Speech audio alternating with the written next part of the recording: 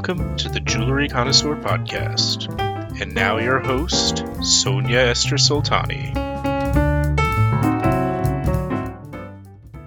Welcome to this new episode of the Jewelry Connoisseur Podcast. I'm your host, Sonia Esther Soltani, and today we're going to talk for the first time about Objets d'art. You have to listen to find out what they are, but I can already tell you they've been made by Carvin French jewelers in New York from the imagination of André Chervin, one of the co-founders of the firm. And today we have his daughter Carole to explain his creative process, his sources of inspiration, his work with his artisans in their workshop over years, and the artistry that went into every single piece. And these pieces are currently on display in New York at the Historical Society. So don't miss it and listen to Carole telling us about her father's work. Hi, Carole. I'm so happy to have you on the podcast today to discuss an exhibition of your father's work, Enchanting Imagination, that's being held until the 17th of March, if I'm correct. You are correct, but I have some late-breaking news, which is the museum has asked to extend the exhibition. So it will go later than March 17th. That is absolutely wonderful news. And I think after this podcast, there will be even more people who really want to see the beautiful creations of your father. So most people will know who's Carvin French, but I would like you to tell us a bit more about how did Carvin French started? Carvin French was founded by my father, André Chervin, and his partner, Serge Carpentier. Both of them French-born, French-trained jewelers who had come to the United States, my father, when he was in his early 20s. And my father was born in Paris, trained to be a jeweler in Paris, and then did not quite decide to leave, but he decided that it was time for him to see a little bit of the world. And for him, the world meant the United States. So he came to the United States with his skills and immediately was able to find work as a bench jeweler. In fact, was a classified ad in the newspaper then, now it's a magazine, France Amérique, and they were looking for a French jeweler with the bench skills that he had. So my father started in bench work and a couple years later was working side by side with his soon-to-be business partner, Serge Carpentier. And they decided, although they had very little money to start with capital for the business, they decided to try and venture out on their own with their own firm. And that was in 1954 with the name Carvin, which is a combination of the first three letters of Serge Carpentier's last name and the last three letters of André Chervin's last name, Carvin. French put in there because at the time it was de rigueur to have a French jeweler. As my father likes to joke, people wanted their jewelers to be French, just like their coiffure and their waiters. And they put French in the name, of course. And it was founded in New York City at 16 East 52nd Street, stayed there for many years, and is still in New York City in Midtown. And what a lot of people know is that the Maison has been creating jewelry for Verdura, Tiffany, Bulgari. So we'll go back to the jewelry a bit more. But first, this objet d'art. What does that mean, objet d'art? Obviously, you gave us the background, the French background of your father and his partner. But what is an objet d'art? I think that's what we would like to talk about today. We're going to mention the jewelry, but this exhibition is really about this objet d'art. Yes, this exhibition at the Museum of the New York Historical Society brings out to the public these objets d'art that were made at Carvin French, with my father overseeing them, by the very same jewelers, lapidaries, polishers, setters, artisans that were making the jewelry. But the objet d'art, which I don't know if everybody knows what that means, but an objet d'art is, and I'm looking at a dictionary definition, is an object of artistic worth or curiosity, especially a small object. And we use the French phrase objet d'art even in English because English just simply doesn't have an equivalent that really captures the artistic nature of an objet d'art. So these objets d'art were my father's passion, really. He loved making jewelry, of course. He found that he could take his experience, his talents, and the experience and talents of the people working in the workshop and push them just a little bit further and explore a little bit more difficult even areas by going into the unknown. And that meant making little boudoir lamps or little table clocks, even salt and pepper shakers, cigarette holders, and beautiful flower bouquets or bonsai trees. There's animals, anything that you can think of, anything that my father thought of, he could bring to life through the Objets d'art without any client to answer to, because these Objets d'art were straight from his imagination and the imagination of the people working with him as well. And he thought he'll sell them later. But for now, they were strictly out of his passion, his artistic leanings, and his artistic desires. And for people who are familiar with the unique style of your father, of Carvin French, how do they kind of dialogue the jewelry and this objet d'art? There's a specific touch in a jewelry that you also see in the objet d'art. Can you tell us a little bit about the parallels, so at least you can see there's a continuity and it's part of the same artistic vision? Well, many people have different opinions on that. It's always in the eye of the beholder, but I see there's more things alike about them than there are different. So they use some of the same materials. They're precious gems in some of them. They're also semi-precious, and there are minerals.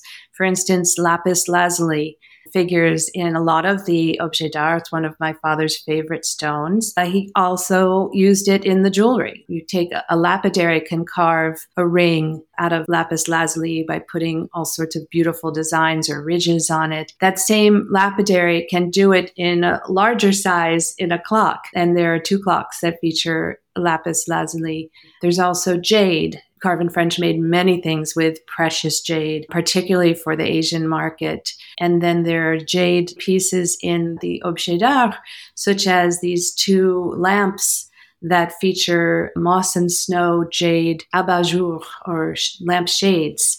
And that's not going to be the exact same green apple color imperial jade that you might make a small ring out of, but it is just as beautiful in my father's eye to have the white with the green shading through it. And they took advantage of the formations of the green in the white and highlighted them with the lapidary, carving floral carvings, a bird, a hummingbird in one of them, a dragonfly in another. And a parallel between the jewelry work and the Objets d'art work is the interplay between my father, who keeps the artistic vision going, and technical as well, since he has both, by working with the artisans. But the artisans give back as well, of course. And it's a feedback loop in creativity along the way. So, for instance, I talked about the freedom that my father had in making the Objets d'art. Well, that included the freedom to change his mind and to, maybe in the process of making something, change the direction of the design and not stick to an original design. With jewelry commissions, you have an original design that you agree upon with the customer, and you stick to it pretty much. If something occurs that you as a jeweler, you feel is not going to suit the piece well, and you want to deviate from the design, well, that's going to require a discussion and permission with the client who ordered it. But with these Objets d'art, my father was at complete liberty to change whatever direction, and often they did. So one example of that is with the jade, the moss and snow jade abat-jour. The lapidary was carving one of the shades when he discovered that if he had stuck to the plan, he would have cut off a particularly vibrant chunk of vibrant green apple color in the jade, and it would have been just cut off and lost. So he called my father into the workshop and said, I want to show you this, and let's figure out what you want to do. And he showed him that piece.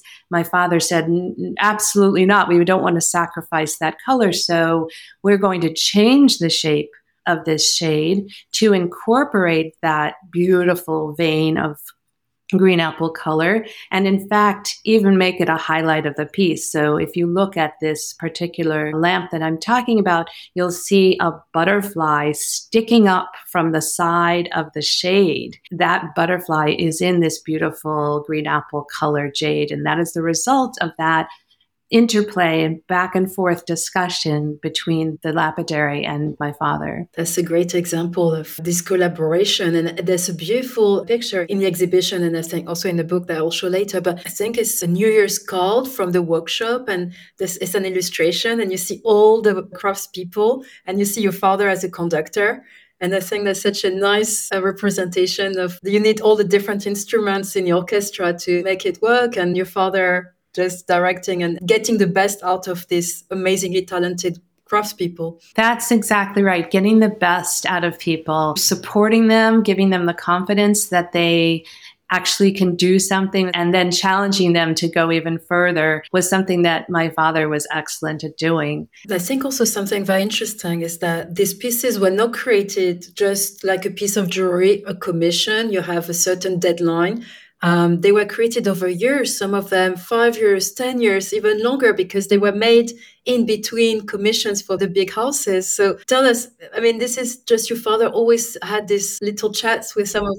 He always had these objets in mind, even if they were out of sight. So they could have been in the back of a safe, but if there was a particular setter, jeweler, or lapidary polisher who had 2 hours free in between work on commissioned projects, he would pull out one of the objets d'art that was in the works. Maybe he hadn't pulled it out in a year or more, and say, okay, let's continue carving this floral design or putting together the lamps, for instance. They had to create the electrical channels for the electricity to go through some very difficult minerals. For instance, in one of the lamps, the wire has to go through invisibly, I'll say, because my father liked mystery, but it had to go through rock crystal quartz and then through a fluorite, and then up into the armature of the top of the lamp. And as my father says, fluorite,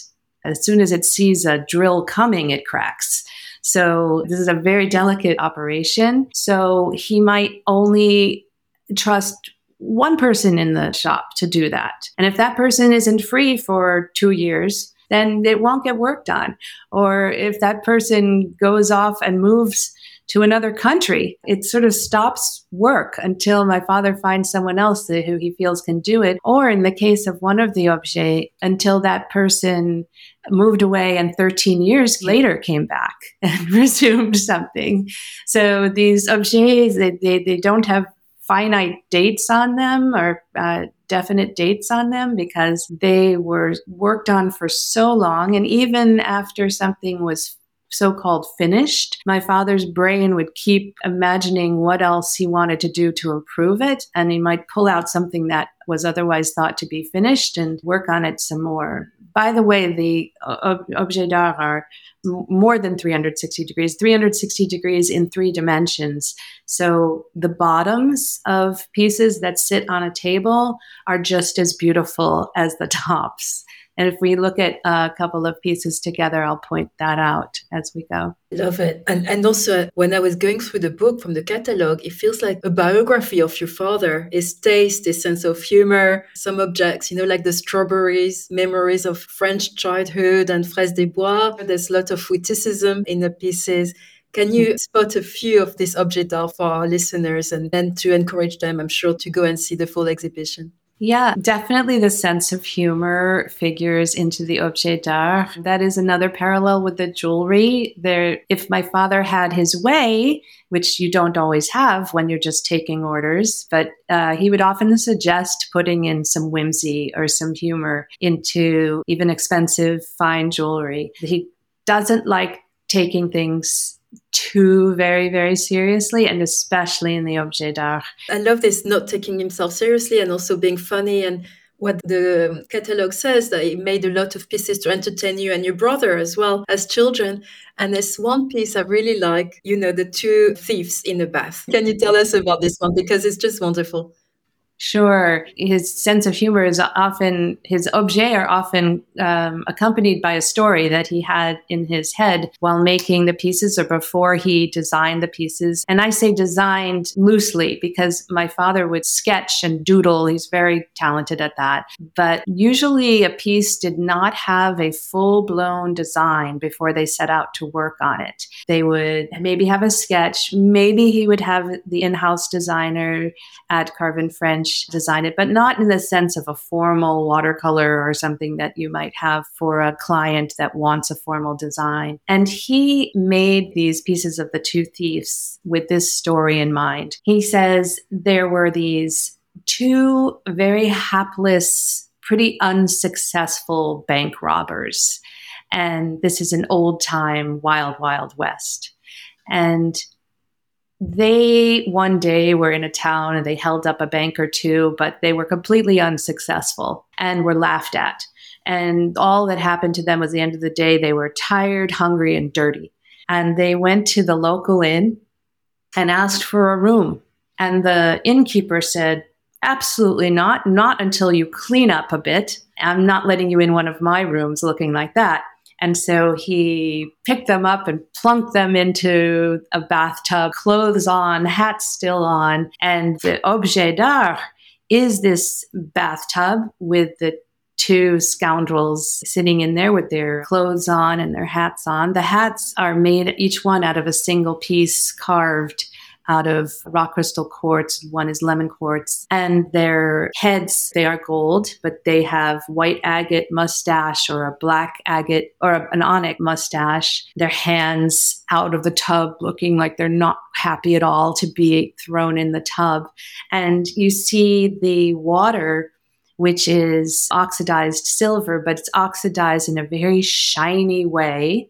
So it looks like black water, which is black because of how dirty these scoundrels were. The tub itself, my father wanted it to be enameled, as all tubs are, but they had to do it several times over because the first time they did it white and it looked much too gleaming and new and clean. My father imagined this as an old tub, as you can see by the design of the feet and the faucets. And so they did it over again until they got a more dingy ivory color for the enamel of the tub. And besides, I mean, the humor is in it already, but it gets even better when you realize that each one of these scoundrels can be twisted a little bit and pulled out of the tub, and you take off their hats and flip open their heads, and they are a salt and pepper shaker. Fully functional. I mean, you turn it upside down and you see where you can put in the salt and where you can put in the pepper. So my father just loved the idea of bringing that artistry to the household and to the table and make people laugh. He did other salt and pepper shakers too, which were sold for clients that were more serious because the client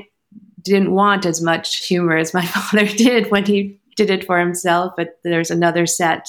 There are two other sets that are mushrooms in beautiful Chinese turquoise or chrysoprase or coral, white opal for the tops of the mushrooms, and then enameled gold tufts of grass around the mushrooms. And the mushrooms sit in a caddy, an individual caddy with a little handle. And on the handle of each one, they have putti, little putti climbing up the handles just to make it more humorous. Oh, the details are absolutely extraordinary. And I wanted also to point out, to remind people, these objets d'art are completely functional. It's like every single one of them. When it's a lamp, it's really a working lamp. When it's a clock, it's a working clock. So it looks absolutely stunning, but it works as well, which is absolutely fantastic. And there's one of the lamps with the frogs, and it's like this rubies, and you think, how long did it take to even be able to polish it exactly the right angle, exactly to make this completely seamless creation? And that is a lamp. I mean, it's just mind-blowing. The lamps also are playful,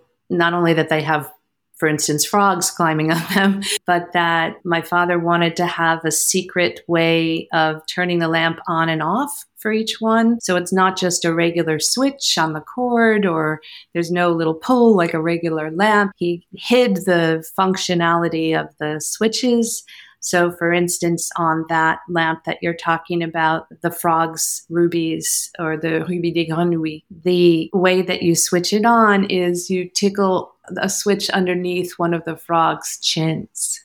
And that turns the lamp on and off. And when it goes on, it does set those slices of rubies on the shade really on fire, because the tiny little bulbs inside the lamp just illuminate through the translucency of the rubies. And you ask, how was it done? I mean, it was done over many, many, many years. The lapidary had to slice and polish the rubies in a matrix, fit them just right, but not only in 2 planes, an X and a Y, but in 3. They had to worry about the depth, the thickness of each of the rubies as well, because this rough ruby, of course, the different parts of it have different saturation of color, different impurities, and so they're going to have different levels of translucency. So when you have a piece that is not very translucent, you need to cut it thinner, thinner, thinner to get it to not be completely opaque.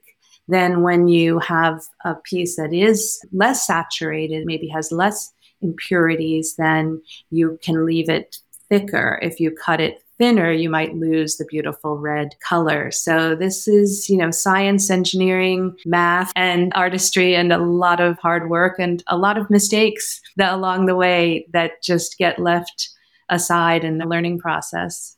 Really, it's fascinating. You can spend hours just looking at every single detail, because they're quite small pieces as well.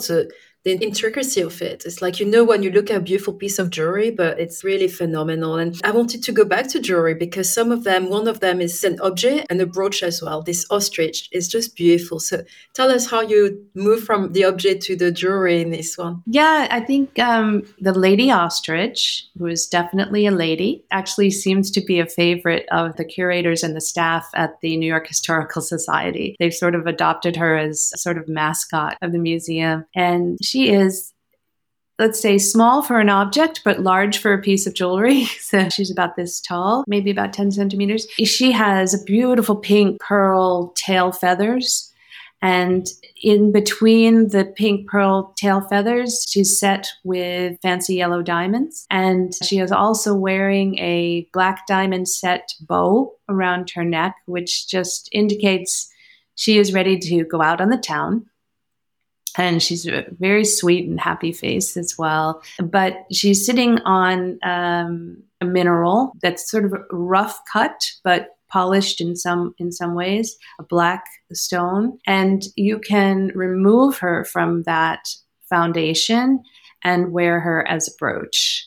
So it's a way, I think that a lot of people are frustrated that when their jewelry is not being worn, it's just in the dark drawer. But this one allows you to enjoy this piece of jewelry all the time if you can display her outside. It's just a beauty. I can see how she became the mascot.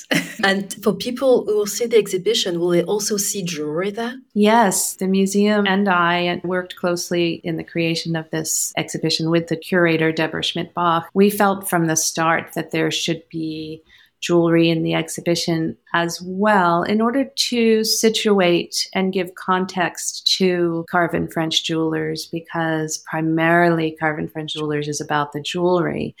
And they chose, it was difficult to choose what to put in the exhibition, but there was different reasons for the different pieces. Some of them showing the ties between the objets d'art and the jewelry. For instance, there's a Muguet des Bois brooch by Verdura made by Carvin French. There's a enamel frog brooch by Verdura made by Carvin French that have relationships to pieces in the exhibition. There's also a Donald Claflin designed Tiffany bracelet that has an abundance of leaves and foliage as well as strawberries made out of coral in it. And that is mirrored in the objet d'art of a strawberry bush. As you said, my father was reminiscing, and in fact always still to this day reminisces about the wonderful taste of the strawberries in the fraises des bois in his childhood in France. And these strawberries are made out of coral, and punctuated with little gold dots for the seeds, both in the Tiffany piece and in the Objets d'art. My father is a great admirer of nature, and that's apparent in the jewelry as well as the Objets d'art, both plants and trees and flowers, animals, and also fruit. And so he studies nature. He's fascinated by it. For instance, it wouldn't be unusual at all to sit down for lunch with him and to find him counting the seeds on a strawberry to see if they all have the same number or if they're all arranged the same way. And then he transports that knowledge into the work, into the art. The other jewelry in the exhibition is Bulgari pieces that were made at Carvin French. And there are a couple of pieces that were made for individual clients that came to Carvin French over the years that show us a parallel in the beautiful lapidary work and the three-dimensionality that is brought not only to the objet, but also to the jewelry. Whenever Carvin French, I think one of the hallmarks of Carvin French pieces is that three-dimensionality, that organic shape, the movement, whether it's en tremblant or not, a sense of movement in the organic pieces, that it doesn't just look dead and heavy, but looks like it's alive. So I think that shows in some of the jewelry that's shown in the exhibition as well. So thank you so much, Carole, for this wonderful overview of your father's work, this exhibition that is being held a bit longer than we thought. So people who are in New York, who are coming to New York in the coming months, really invite them to come and admire each piece and to learn about Carvin French, especially this part of your father's work. People who are not able to attend the show, there's a catalogue which, we'll show. I'll show it for our YouTube listeners, but we'll show it to our other people as well. And how could people learn more about your father's work if they don't have the opportunity to attend the exhibition? Well, I do commend the museum for the catalog. It's more than just a catalog with photos. It's called the same title as the exhibition, Enchanting Imagination, but it also has essays in it that give the history of my father and his family, which is very interesting, as well as of Carvin French and the various designers and retail clients that Carvin French has worked with over the years. So I would recommend that people can buy that book, Enchanting Imagination, on the website for the New York Historical Society, on their shop or on Amazon, or it's available from a lot of booksellers. That's wonderful. But really, I hope most people will be able to see the exhibition. Thank you so much, Carole, for your time today. It was fascinating, and really, it's just really different from everything we've covered so far. We've covered different times in jewelry, but we never covered Objets d'art, and what Objets d'art we've discussed today. Thank you so much. It's been my pleasure to talk to you. Thank you so much. Thank you for listening to the Jewelry Connoisseur Podcast by Rappaport Jewelry Pro. This episode was hosted by Sonia Esther Soltani and produced and edited by Vanina Pikolk. You can find all our episodes on Spotify and Apple Podcasts and read more about diamonds, colored gemstones, high jewelry designers, estate jewelry, and the latest jewelry trends on rappaport.com/jewelryconnoisseur. Please subscribe to get all our new episodes, and if you liked this one, leave us a review.